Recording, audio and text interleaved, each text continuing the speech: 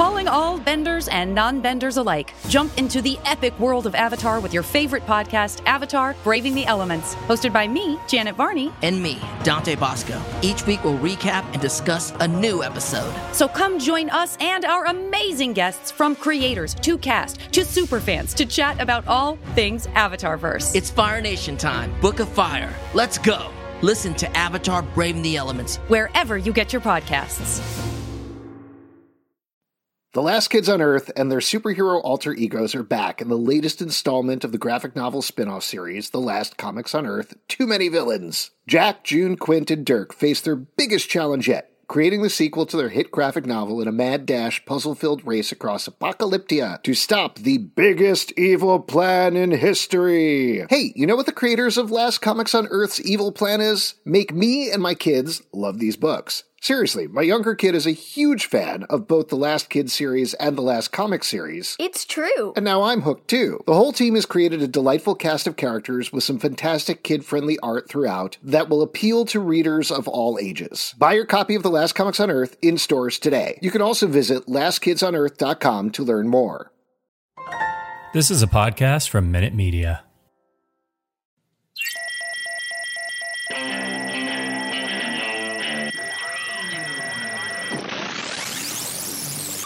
Ladies and gentlemen, thank you for coming to Comic Book Club Live. Please give it up for your hosts, Alex and Pete. What is up, everybody? Welcome to Comic Book Club. I'm Alex. I am Pete. And that's our man of the booth, Boothman Prime. Boothman Prime. Guys, thank you so much for coming this week. And Pete, in particular, thank you for coming. I'm very excited to see you here. Thanks, man. Well, I'm just excited that you're alive. Yep. We were at Keystone Comic-Con this weekend in Philadelphia, which was very nice. We had a very nice time. Yeah, Philly known for its amazing foods. Yeah, sure. I mean, we were there for the Comic-Con, but yes, the food, Yep. I guess, yeah. Now, we should mention, for those of you new to the show, Pete and I went last year. Right.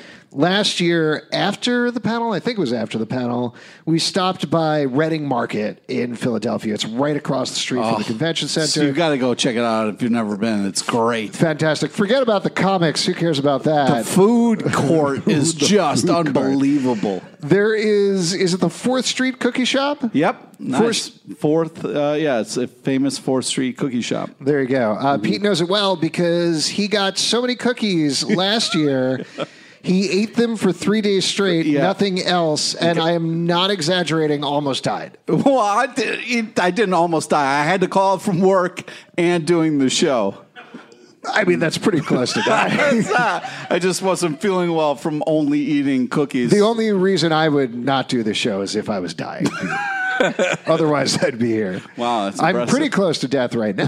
Hey, congratulations. Yes, but speaking of which, so this year, I can't help but notice you're not dead. Yep. So that's good. That's good. That's good I'm news. Did you go back to the 4th Street Cookie Shop? I did. Yes, of course I did. Yep. And in fact, I will mention that. So I was there Friday, Saturday, and Sunday with my family. With your family. Pete and Justin texted me. They're like, "Hey, we're here." Probably like 5 or 10 minutes later, I met you at the con. You already had a box of cookies. That's right. Yeah. Somehow. Yeah. Well, you got to take your priorities. Yeah. So you already had the cookies, but then the other thing that happened, there's a donut place there called Byler's? Sure. It's Amish. You don't care. Yeah, I don't. It's a Amish donut shop. Yeah. It's only open up until Saturday. You guys went back after our panel and got donuts? Well, because people at the panel were like, you missed the donuts. And I was like, what? And they were like, again, I wanted to emphasize really this is a comic book convention, but go ahead. Yeah. And so I went back, waited in line, and got the donuts, and that's when I got into trouble a little bit. Wait, what do you mean by you got into trouble? Well, this con was great because I didn't get addicted to cookies, but there was a donut called the Blueberry Fritter that, I was in trouble after that. Now, you were there Saturday. Mm-hmm. When did you stop eating donuts? Today's Tuesday? Yes, it is. Tuesday. Okay. Have you eaten anything else? Yes, I have. I had pizza.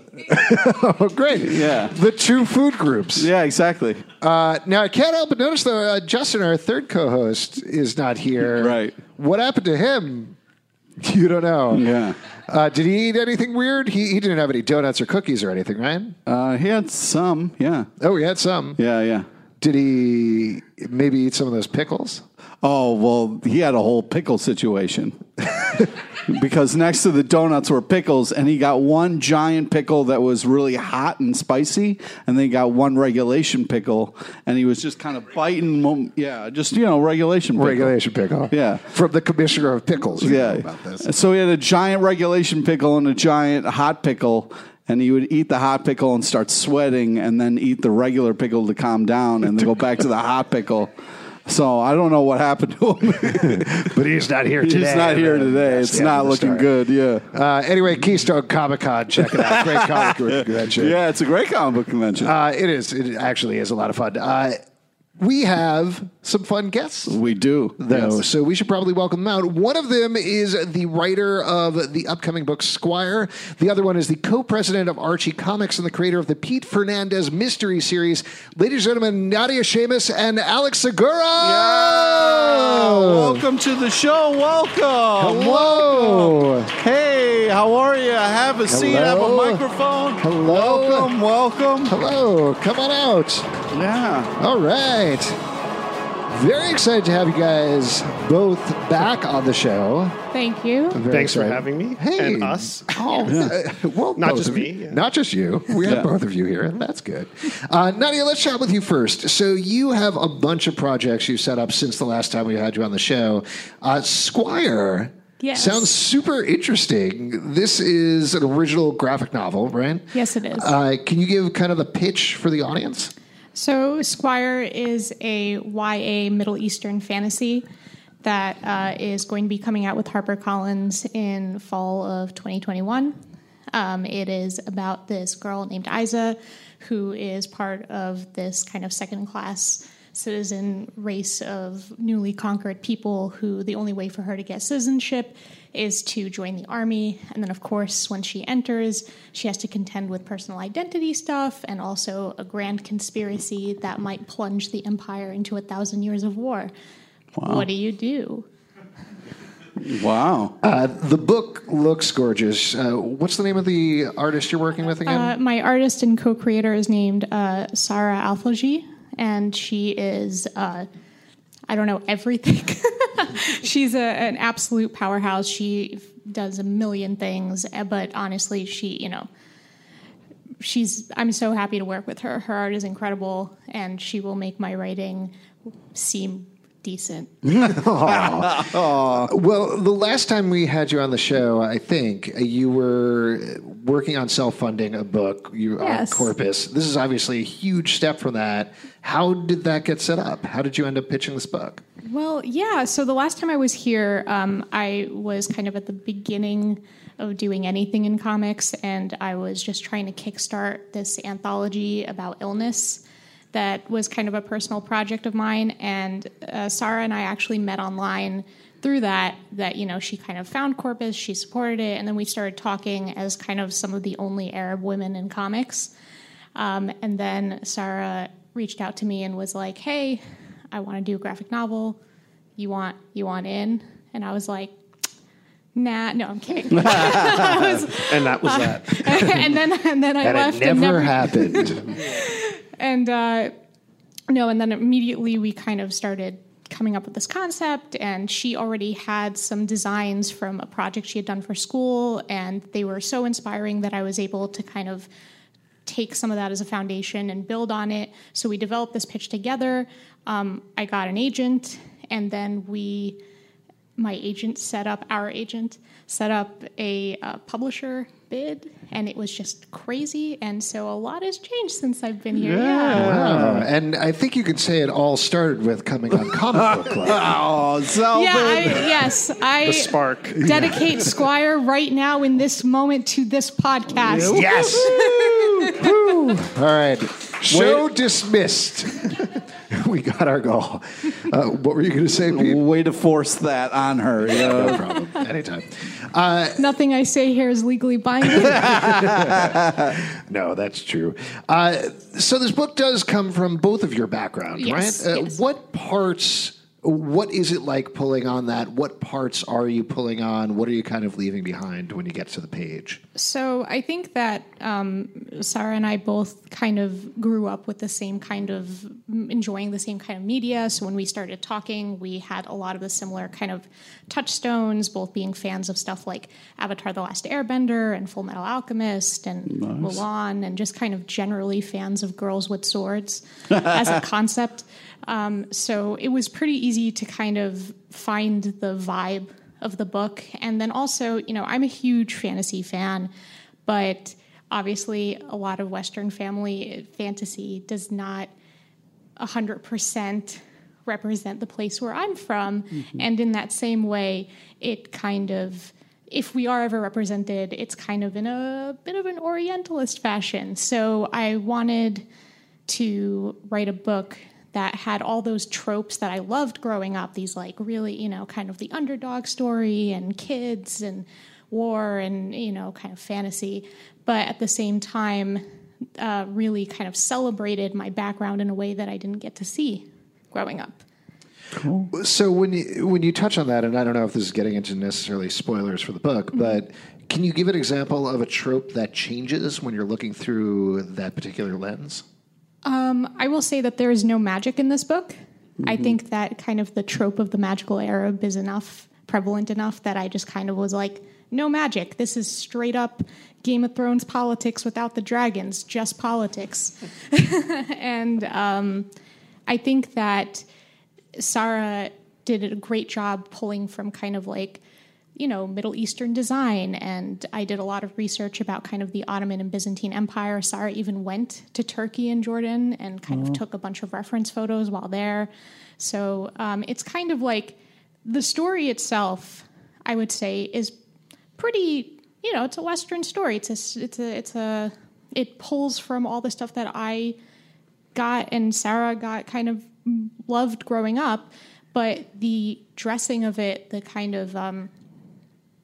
dressing of it definitely is kind of just celebrating the Middle East and celebrating our language.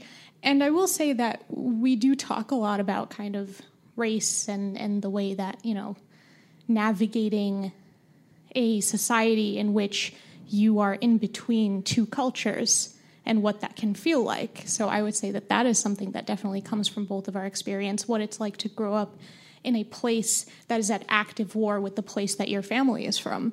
Wow. That's something that... Yeah, I think there might be something there you can play with a little bit. I guess the biggest line that both Sarah and I kept coming back to is we wrote the book that we wanted to hand ourselves when we were kids, and also what does it mean when the greater good doesn't include you? Mm-hmm. So when is this coming out at this point? This is coming out in fall 2021. All right. And I also write Care Bears, which is much less intense. That was the next thing I was going to ask you about. So obviously opposite end of the spectrum there. Yeah. What is it like writing Care Bears? How do you get in the head of a bear who has things come out of their tummy? Well, mostly it's Vine references, if I'm honest. So it's me and co-writer Matthew Ehrman, who is also, it's funny because I do a lot of horror writing, and so does my friend Matt, and then we both were like, let's do Care Bears. It's not too much of a jump. I think anything just jumping out of your stomach is pretty horrifying. But ultimately, so basically we just that's for a much different audience, a younger audience. And I was like, if I could just make any kid skip the phase when they turn 11 and just start hating everything and think caring is not cool, if I could just make any kid forget that, then I did my part. So... Awesome. And that's out now, right? That is out now. Issue 1 is out now. Issue 2, which you will not want to miss because the Vine references in that one are incredible. Nice. I'm so impressed. That's literally all I care about. You don't feel like updating them to TikTok or anything like that? You see, this is the thing, because there's like a comics lag, right? So by the time I wrote... we wrote issues 1 and 2 and 3, there was like new TikToks and we're behind, and I don't know. So just go a couple of years back. Yeah, just Don't go a even worry couple. about You it. know, stick Classic with the meaty. classics. It's a period Yeah. piece. It's a period piece And about who fonts. was, now that you've written or are writing for the Care, who's your favorite Care Bear, and what's your favorite stare? Grumpy, 100%. I'm just like, I'm also tired of everyone's shit all the time. Does he say that? I'm tired of your shit. All the time. I'm envisioning I mean- like a horror Care Bear stage. Like I think there's a I'm space into for it. that. I just want to write True Detectives with Care Bears. Definitely gives time to make the flowers a different They're meaning. never going to hire me again. They're going to listen to this and be like, no. We'll definitely check out all of that. Alex, let's turn to you. You always have a ton of stuff going on, but I think your big thing right now is you just released a new Pete Fernandez Yes, mystery, Miami Midnight. The last. The last Pete Fernandez book. How does it feel to wrap up that series? You know, at first I was happy about it because, I mean, you're with these characters for so long. And Pete Fernandez is a private eye in my hometown of Miami, and it's a very noir, hard-boiled series. And it's really telling his story, about his alcoholism and just kind of coming of age and deciding to become a private investigator. But it's pretty intense. And so by the fifth one, I felt like we'd reached the end of his story for now, and I was happy with that. And then when we announced that it was the end, my inbox got blown up by people saying, "How dare you? What about Pete? How could you do this?" And at first I was like kind of offended, like he's mine, like I can do whatever I want, like I have chosen this ending. But then I was really like, my heart was warmed because it meant that people were really invested in this story, and it's such a personal case. And I'll just give you the quick like elevator pitch, but. At the beginning of the book, he's retired based on what happened in the book before. And he's basically said, I'm done with this. I'm just going to work at a used bookstore. I'm not going to do any of this stuff anymore. And a colleague of his dad, and his dad used to be a homicide detective in Miami, approaches him and says, what do you know about your mom? Oh. And in Pete's mind, his mom died in childbirth, and he never met her, and it was just one of these things that he'd just come to terms with. And he starts to dig deeper into it, and he realizes that there's much more to it, and she may have been murdered. And at the same time, he's been pulled into another case, like the death of this jazz piano player in Miami. His dad happens to be a Cuban gangster, a retired quote unquote Cuban gangster, and he basically forces Pete to investigate the death of his son. And so Pete basically has to get the gang back together again. He has to work with his partner, Kathy, again, who's moved on from their romantic relationship and is engaged to another guy. His other friend, a former FBI agent, is also like just moving away. So it's a lot of like, let's get our energy together and do this one more time. And I hope I stuck the landing. It seems like the response has been mostly good. I was super paranoid about getting the ending right, because I've read so many series, and we've all watched TV shows that just kind of end on a dud. Yeah. And so you don't want to have a Sopranos ending for this, you know what I mean? I will defend the Sopranos ending, but I get the reference. No, but I mean, you see like some shows like Breaking Bad and The Americans do it so well. They just end on a great note. And then you have other shows that like Game of Thrones. Yeah, Game of Thrones or Sorry. Seinfeld that you're just kind of like, we should have just stopped. Yeah. So we could all name TV shows. Let's all name the things we hated last episodes of. Just real quick, where's the pictures, big guy? Like, what's up? They're in the back. My picture is the only picture in the book. There's a lot of hubris there. Oh, there you go. Huh. Yeah. I'm starting to think this is not a comic. It is not a comic. It is just words, and I've arranged them in order so you can understand them. Interesting. Yes. Weird. I've heard a bunch of different takes on this, and of course, Aren't you worried about all the artists you put out of work by putting this out? And all the trees I killed by printing all these words. Put out of work? Yeah, I mean, he's worked with so many great artists over the years that have come to rely on him, and their family depend on him for. And I just said, that's it. You were like, no, no more, no more. You're all dead to me. I'm going writing solo. a book. Dan Parent recently died of starvation. Is that true? Oh my god. He is a character in Miami Midnight. Oh, that's right. I've heard so many different takes on this, and I'm curious to hear your take. I'm sure you've talked about this a million times, but how do you construct a mystery? I know each is different, but when you're talking about this, some people look at it as like, oh, it's a puzzle that you have to put together. It certainly seems like this is very character-driven. This is very coming out of the world of Pete Fernandez. But where do you start with something like that?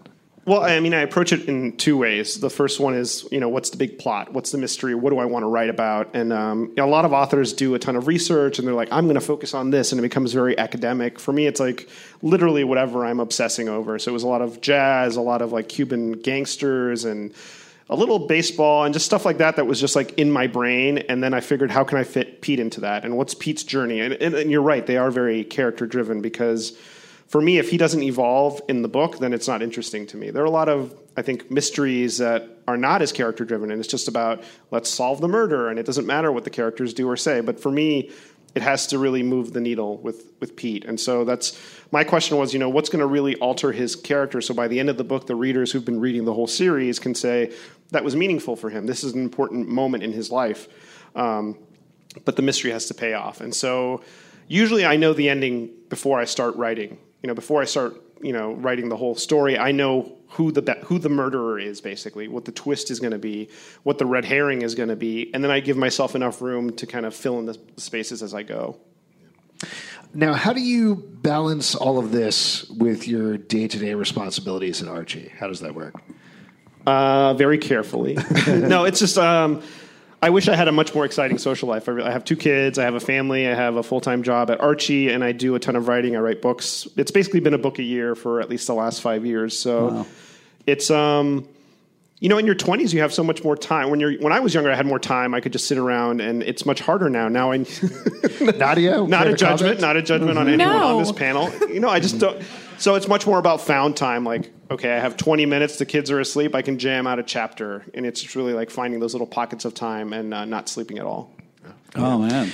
Now that you've finished off this series, do you have another mystery series you're kind of inkling around? Do you have some other direction you want to go in? Or do you want to check out this sleep thing a lot of people are talking about? Yeah, I don't know if that's an option. Yeah, we have a 4-month-old, so she is not cool with us sleeping. It's kind of a drag. But I do have an idea for a standalone novel that will have a different protagonist. It's going to be set in the 70s. It's going to be a female. She's not a PI. She just happens to solve the murder or the case, and it's tied to her personally. It's still a ways away, so I don't want to get too into it, but it's a standalone, which is basically just means it's not a series. It'll just be one and done. Very cool. Let's talk about the Archie stuff, because you always have a lot going on there as well.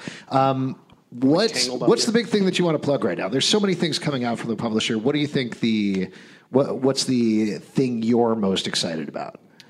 Well, I mean, obviously Riverdale and Chilling Adventures of Sabrina are huge in terms of just television, and they've just become this pop culture phenomenon and really reinvigorated the brand. So people are so much more aware of what we're doing. But 2 things. I'm in love with the Kelly Thompson, Veronica and Andy Fish, Sabrina the Teenage Witch. I feel like it hits the perfect tone for that character. It's a little horror, it's a little YA, it's very funny and charming, and I feel, I'm just so proud of that team because it's such a perfect blending of people. And then on the flagship Archie book, Mariko Tamaki is coming on board to co-write with Nick Spencer, and she's got a great voice. She's written so many great things, and we brought in Jen St. Ange to do a 2-issue guest stint, and she's fantastic. And so what they're telling the origin story of the Archie and Sabrina romance. So you kind of flash back to the previous summer and see how these 2 characters, who, to my mind, had never really connected romantically except for like one-off random classic Archie stories. So it seemed like a no-brainer. It's like, why don't we put our 2 biggest characters together and see, what would happen? And obviously the Archie horror stuff has really resonated with readers, and we're doing a big Jughead the Hunger versus Vampironica crossover. So if you'd guess maybe 50... Yeah, there you go. Thank you, yes, a big fan. I don't think anyone would have guessed that Archie would be one of the premier horror comic book publishers today. So I'm excited about that. The Archie and Sabrina things are particularly interesting given in light of the TV stuff, because the way they're structured, for those of you who haven't been reading them, they skirt the TV shows while still remaining mostly family friendly. How do you work with the artists? How do you work with the writers to skirt that line? I mean, those are just content kind of, I think the idea is people are coming to the comics. Maybe they're inspired, maybe they're motivated by Riverdale or Sabrina, but you don't want them to feel like they're just getting an adaptation. It's got to be different enough, but also, fall into that age range where there's certain content stuff that you don't want to cross So it evokes the show. There's elements of Nick's Archie run that feels Riverdale-ish, maybe a little bit more than the Wade stuff, but it never feels like a lost episode of Riverdale. And the Sabrina comic is similar to the show, but it's also different enough that you feel like you're getting something unique. That didn't really answer your question. I don't, no, it was great. I don't know if you can answer this part, but at the San Diego Comic-Con panel for Riverdale, Roberto Garza said, we're sitting down with the Archie folks to talk about bringing a big character on Riverdale. What's that character? First of all, just tell us. And, I'm happy to announce that here, that it's me. Oh, great! But when he says that, who is he sitting down with? Is he sitting down with you? Did you sit down with him? What happened? Is he sitting down with John Goldwater? How does that work? He chats with John, and they chat regularly, and the Hollywood division, I guess, the Archie shows do connect with the publishing side, and we keep them up to date with what we're doing, and they let us know what they're doing, and obviously the Riverdale and Sabrina empire has expanded. We were doing stuff with Scholastic and things like that. So, and those stories are filling in the gaps, and we're doing our own comics too, based in those worlds. So we're all kind of tapped into what we're creating. And the third Archieverse show is showing up pretty soon. It's showing up next year, Katie Keene. Yes. I know you guys are publishing a collection of the older Katie Keene stuff. Is there any plans to reboot it a la Archie, a la Sabrina? That would make a lot of sense. Oh, okay. Yes. No follow-up questions. ... Yeah. Anything else you want to plug before we move on? We just announced that I'm co-writing a Comixology Originals book called The Black Ghost, and I'm co-writing it with Monica Gallagher, who she and I wrote Lethal Lit, which was it was a podcast that came out last year. The Times said it was one of the 5 best of the year, so we were happy about that. Congrats. Yeah. I don't know. Yeah, so that was cool, and it's a noir superhero take. It's about this journalist who moves to this new town, and she becomes obsessed with this vigilante called the Black Ghost, to the point where it's kind of disrupting her own life. She's on the verge of getting fired, and she's not really doing the things she's supposed to be doing, but she's about to crack the case and figure out who this guy is, and then there's a twist. Very cool. And that's coming out next month, September 18th, and it's really a great team. George Kambadais, who's a Greek artist who's done a lot of cool stuff. Yeah, he's fantastic. I know George. He's great. Yeah, he's so fast and so good. And when he joined the team, I was like, how is this happening? Like, the heavens parted, and he showed up. Taylor Esposito on letters and Ellie Wright on colors, and Greg Lockhart is our editor. So it's like a cool team of just like my favorite people in comics. Oh, very cool. Guys, we're going to move on with our next section, which is audience questions. And for that, we're going to go out to you guys. Now, if you ask a question, you're going to get some free stuff, some swag there from Pete. That's right, free comics. At the end of the audience questions, Alex is going to choose the best question, and you're going to get a copy of Miami Midnight. Also featuring a Pete. Yeah. So many Pete's on the show. Make the questions good, you guys, or else. Raise your hand if you want to ask a question. Come out to you. Absolutely anything. Questions. Who's got questions? You, sir. What's your name? What's your question? My name is Kevin, and you've been talking a lot about the genre bending and the challenges of writing, say, horror versus Care Bears. What are some of the ways that each influences the other in your writing? I mean, you certainly talked about horror, influencing your Care Bears writing. Do you see ways in which the Care Bears writing, for example, will maybe just some of the challenges will influence your horror writing? I hope it does. I hope the Care Bears really do influence your horror writing. I will say right now that the Care Bears run that I'm doing is not so much horror, as it is just kind of pop culture jokes. Like I said, mine's Vine. My co-writer, Matthew Ehrman. If there's a JoJo reference, you can thank him. But I think that, naturally, so I started off doing horror writing just kind of for myself, and any personal projects I write are usually horror. And I think that there is something to be said about writing mostly for publishing kids stuff and thinking about ways to do kids horror, or and thinking about ways to kind of make a bunch of weird children in the future. Sorry. Alex, what about you? How do the different sides of your writing influence each other?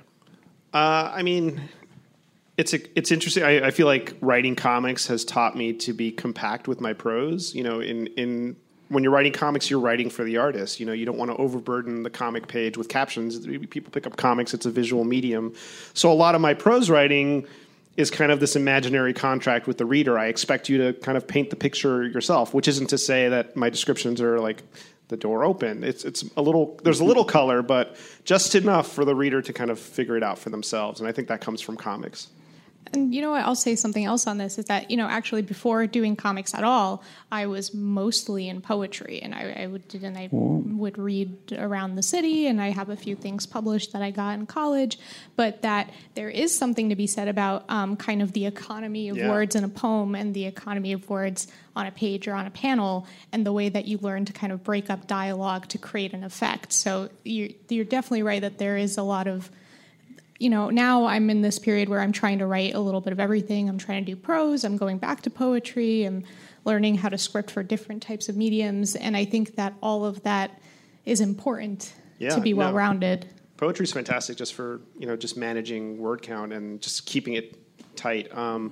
But even in like mystery novels, one thing I noticed when I came into mystery novels is that you very rarely see the origin story of the detective. Like you always meet them and they're established and they, you know, they have their routines. Or washed up. Yeah, exactly. They're, you know, drinking 12 beers and they're saving the day. And that really bothered me. I was like, I want to learn the origin story, so I'm going to have to write one, I guess. And that's comics in my head. And so I think, you know, the two things feed each other really well.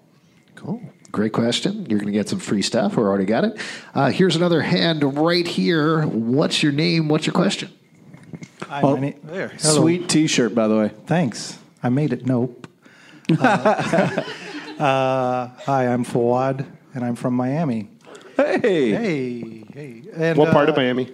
I'm from Hialeah. Nice. I'm a Pakistani from Hialeah. It's confusing. It's a very Cuban part of town. Yeah. So my question is related to Cuban stuff. So what's it like? Has it changed being a Latin American writer, writing a Latin American protagonist, given the current Latinx kind of movement and stuff going on in the country, Latin characters in comics? What are your thoughts about some of that? I'd be curious to know. I mean, I think it's great. I think it's there was when the first people came out, I felt a little alone in that department. I didn't know a lot of other, you know, Latinx crime writers, and now there's organizations. There's this great organization called Crime Writers of Color, where we all kind of communicate with each other and just give advice. And I kind of wish I had that when I started out. And there is a Latin crime writing community, and it took me a matter of time to like kind of find other writers like me. And the main reason I started writing the Peep books is because I couldn't find any books that had a Cuban American protagonist, and I wanted to read about someone like me doing dangerous things that I would never do. Just a slight follow-up question, or like a little bit of a swerve. Has writing this many books about your hometown changed your view on your hometown? Ooh. The series started out, it was kind of a byproduct of being homesick, because I had just first moved to New York. I started working at DC doing publicity, and there's a lot to be said for when your hobbies become your job. So I was working in comics full time. We'd literally get a stack of comics every week, and it just became, it was still fun, but it became work. It was your day to day. And so I started reading a lot of crime novels, and I couldn't really write about New York yet. I didn't feel like I had it in me to write a New York crime novel. So I started writing about Miami, and it really added weight to my interactions with the city. So every time we're there visiting, you know, we're there a couple times a year, I'm not just there to kind of spend time with my family, but I'm absorbing what's happened to Miami, how it's changing, just because, I have to, because I really feel like people come to these books and want it to feel genuine. But my affection for the town has grown, and I really, you know, I miss it now, not being there all the time. In a way that when I left, I was like, I'm sick of Miami. I'm out of here. I'm going to go make it in the big city. But now I have a really great fondness for it that I wasn't expecting. Cool. Westchester. Westchester, Miami? Really? Yes. It sounds like you're lying, but all right. It does not exist. Oh, okay. Another question. Ooh, I see you right over there. Here, could you come out and around? All right. Ooh, you're all right? Don't worry about it. What's your name? What's your question? Hello, Pete. Hey, Pablo. Hello, guys. Hello. Since we're going to go back on the horror theme of our questioning here, what is the most unique character you would like to see in a horror setting, or licensed property, or original idea? of a.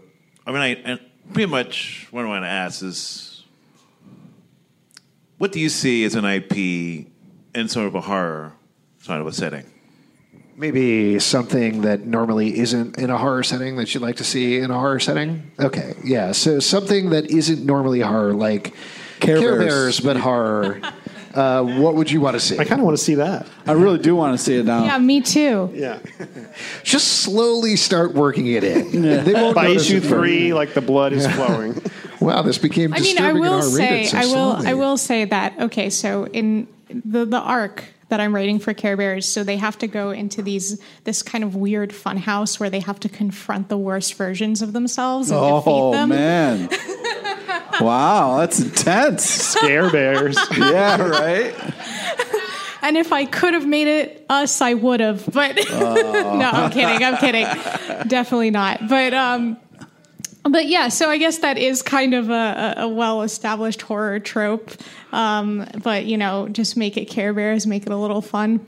Mm-hmm. But that's a really good question, and I want to think about it a little longer. You want to go? Yeah, I mean, it's tough because I'm in the weeds with that idea every day, with the idea that we're taking the Archie iconic characters and twisting them enough so they're in these horror and sci-fi settings. So you have Archie fighting zombies, you have Jughead as a werewolf, Veronica as a vampire. I don't know. I feel like... Or Predator shows up. Yeah, Predator shows up. That's always fun. And Sharknado. I feel like a Smurfs horror would be really intense, but I feel like there was also one episode that I still am haunted by, that one where they were biting each other and turning purple. Do you remember that episode? What? This is a real episode. No, it was real. I remember. I'll have to find it and share it online just so I don't sound even... It's true. It's real. Yeah. But I feel like there's space for like a Smurfs horror. Yeah. Is there... I always misremember this. Did Gargamel want to eat the Smurfs? He wanted to eat them, and he created Smurfette to entice them. Okay, not he wanted to change them into gold, right? No, I think he wanted to eat them. He wanted to eat them. Why would he want to eat Smurfs? I'm right? It's both? He'd want to turn them into gold and Somebody eat them? said I'm right, so we should focus on that. Wait, which Alex? There's two Alexes. Zalman. Oh. Okay, he wanted to do both?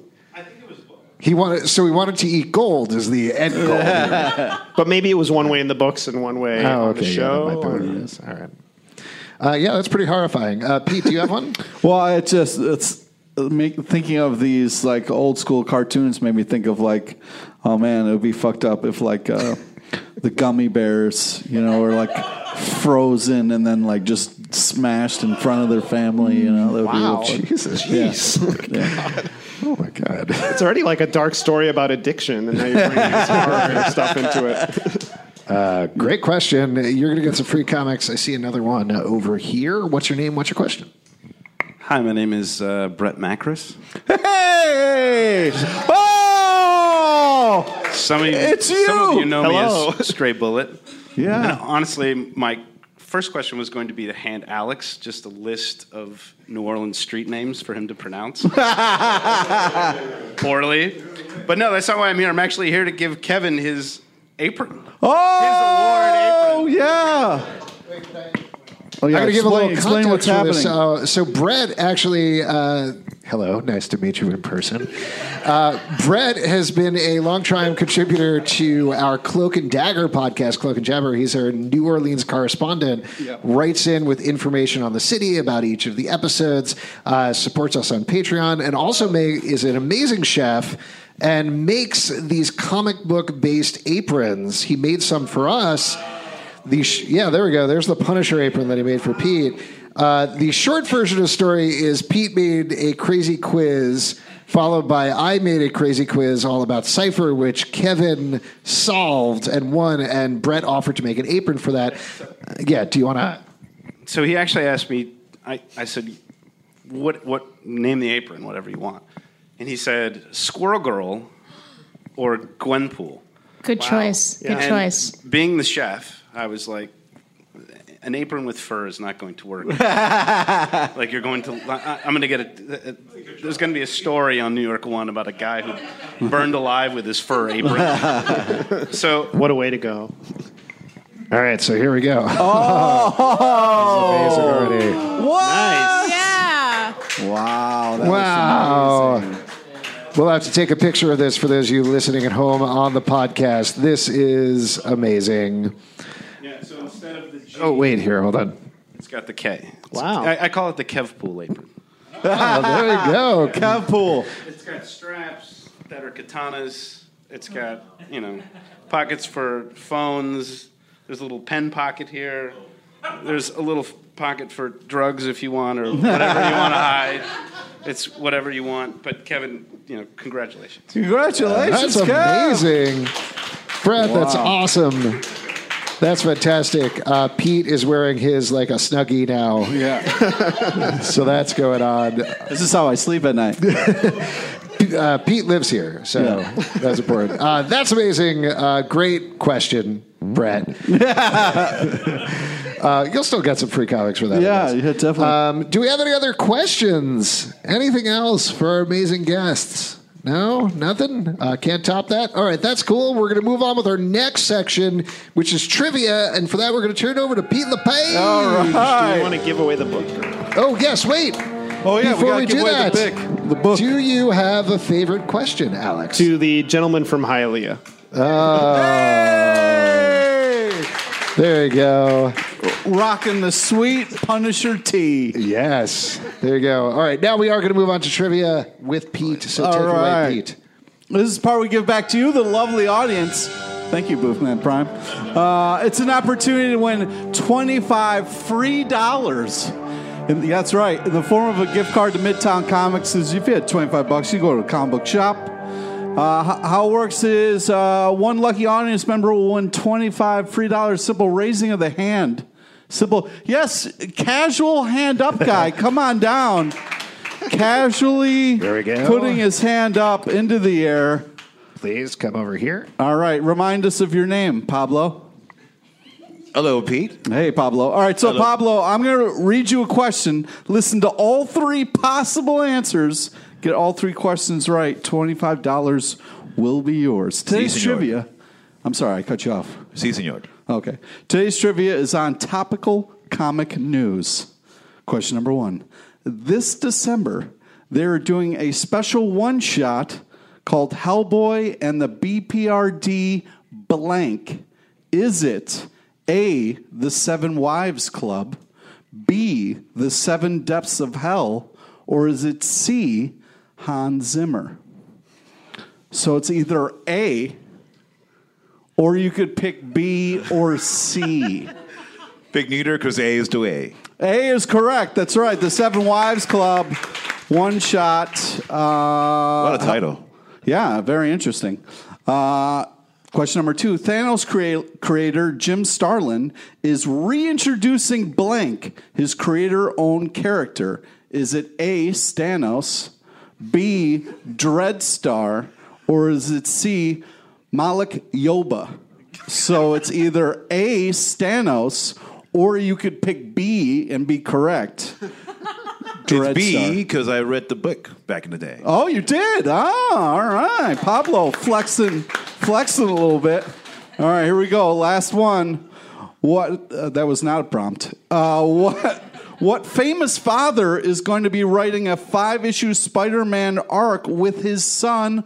Aw, Dorbs. Is it A, J.J. Abrams, B, Samuel L. Jackson, or is it C, Doug E. Doug? So it's either A, or you could pick B and C and be completely wrong. I'm going to pick A. A is correct. $25 free, Pablo. Congratulations, sir. All right. I just want to point out J.J. Abrams' son is like mid to late 20s, so I don't know if it's like... He's still writing it with his son. I know, but I wouldn't go like, aw. It's a father-son team. He's a little old for that. That's all I'm saying. Wait. What? Fuck you for saying that. Why? I don't know. It's a father-son team up. Like That's a adorable. partnership type thing. Adorable? That's adorable. There's an age I'm limit. writing a comic with my son. If it's his 5-year-old son, it's adorable.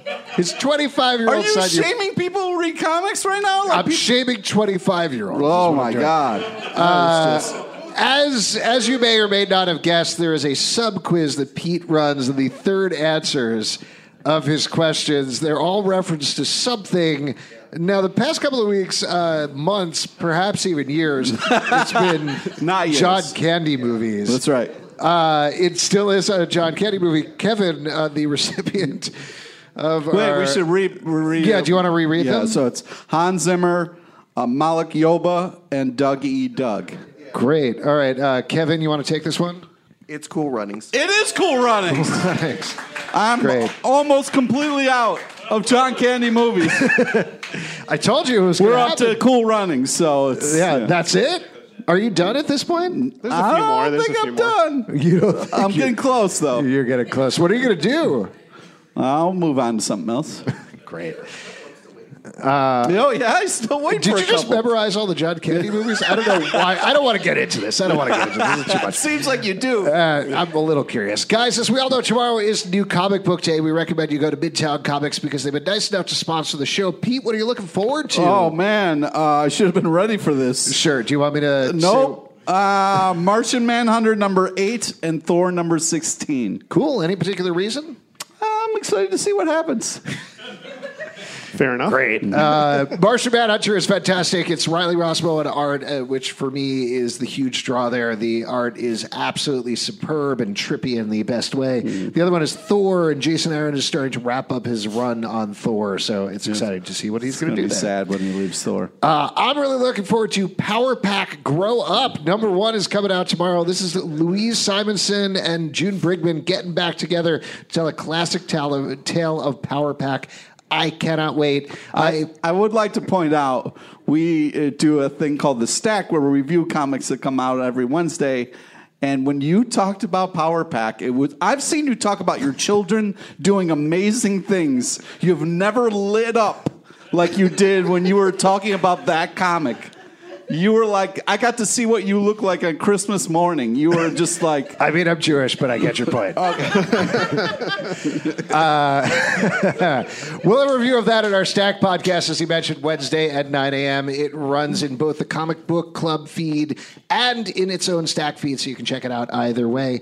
Nadia, plug your stuff again. What should people be checking out? Well, Squire is a long ways away, but in the meantime, you can pick up Care Bears. Issue 1 is out. Issue 2 comes out September 25th. Will they survive the Funhouse? Does it all end here? I don't know. You'll have to read to find out. Read the book. Alex, what about you? What would you like to plug? I just want to give a quick shout out to 2 books that I'm excited about. Chip Zdarsky, who is one of my favorite people in comics, is closing out Spider-Man Life Story, which, if you're a Spider-Man... It's the 2010s right now, right? Yeah, it's just the big finale, and it's drawn by superstar Spidey artist Mark Bagley. And if you're a Spidey fan, it's just like a dream. He's weaving all these different things, all these different continuities, and it's a lot of fun. And I'm also obsessed with Hickman's House of X, Power of X. Yeah, I think it's House of X. House of X is next, because number 3. Power twice, right? Now, you said your favorite person in comics, and I'm very curious about that because you work with a lot of amazing people. One of my favorite people in comics. Okay, I qualified it. All right. But I do like Chip. Can I plug something that's not coming out this Wednesday, but the Wednesday after? Yes, of course. Something is Killing the Children. Oh, yeah. Looks like this incredible horror book. It's already been upgraded to an ongoing, and it still hasn't and it hasn't even come out yet. That's how much hype is around it. And so everyone pick that up. It looks like it's going to be absolutely amazing. And is that from Boom? It's from Boom, and it's James Tynion, writing. Cool. Yeah, that looks great.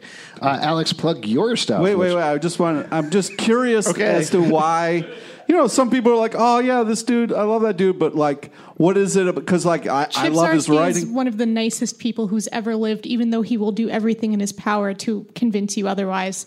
I will say that when I first started out in comics, I did Comics Press, and he was one of the first people I interviewed, and he was so nice to me, and and then as I was doing any part of my career, he was always there, plugging, supporting, being a cool dude, and pretending to be an asshole the whole time. Yeah, that's the thing about Chip. He's like a genuinely sweet person, and he's got this vibe that people get online, that he's like, he's a joker, he's funny, he's hilarious. Like, I read his newsletter and I crack up or on Twitter.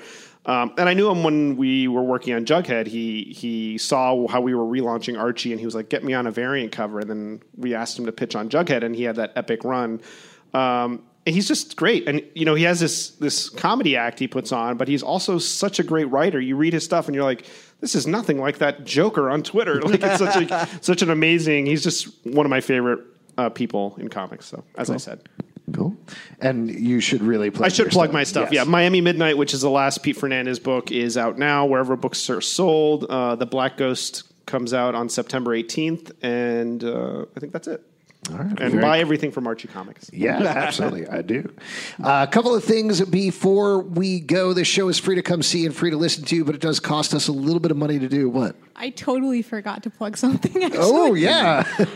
Because it's self-published, and I forget that is a viable actual thing. I'm self-publishing a short called Summer in Brooklyn, which is a short about, I'm a native Brooklynite. It's going to be debuting at Small Press Expo.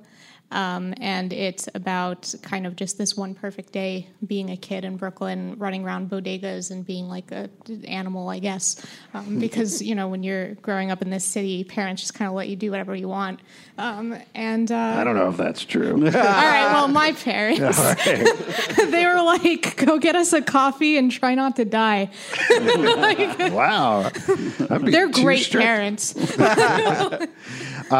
Cool. Patreon.com. You can check us out there and support the show as well as the podcast. We have a couple of other podcasts we do. I mentioned the Stack podcast in its own feed. We also do a Preacher podcast called Preacher Men. We are going to be launching a new podcast called Watchmen Watch, which is all about Watchmen. Thank you. Yeah, there you go.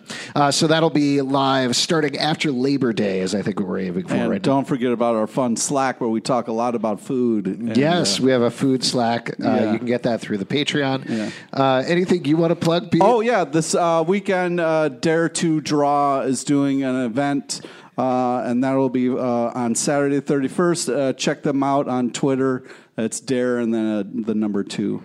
Yeah. Also our Facebook, maybe? Yeah. Also on Facebook. Thank you. Great. Yeah, you can check out our Facebook, Comic Book Club. Also Comic Book Live on Twitter, comicbookclublive.com. For this podcast and more, you can subscribe on iTunes, Android, Stitcher, Spotify, or the app of your choice. A couple of people we want to thank before we go. We want to thank Nadia for being on the show. Thank you, guys. Alex. Boothman Prime. Brett Macris for coming out and the Awesome Apron.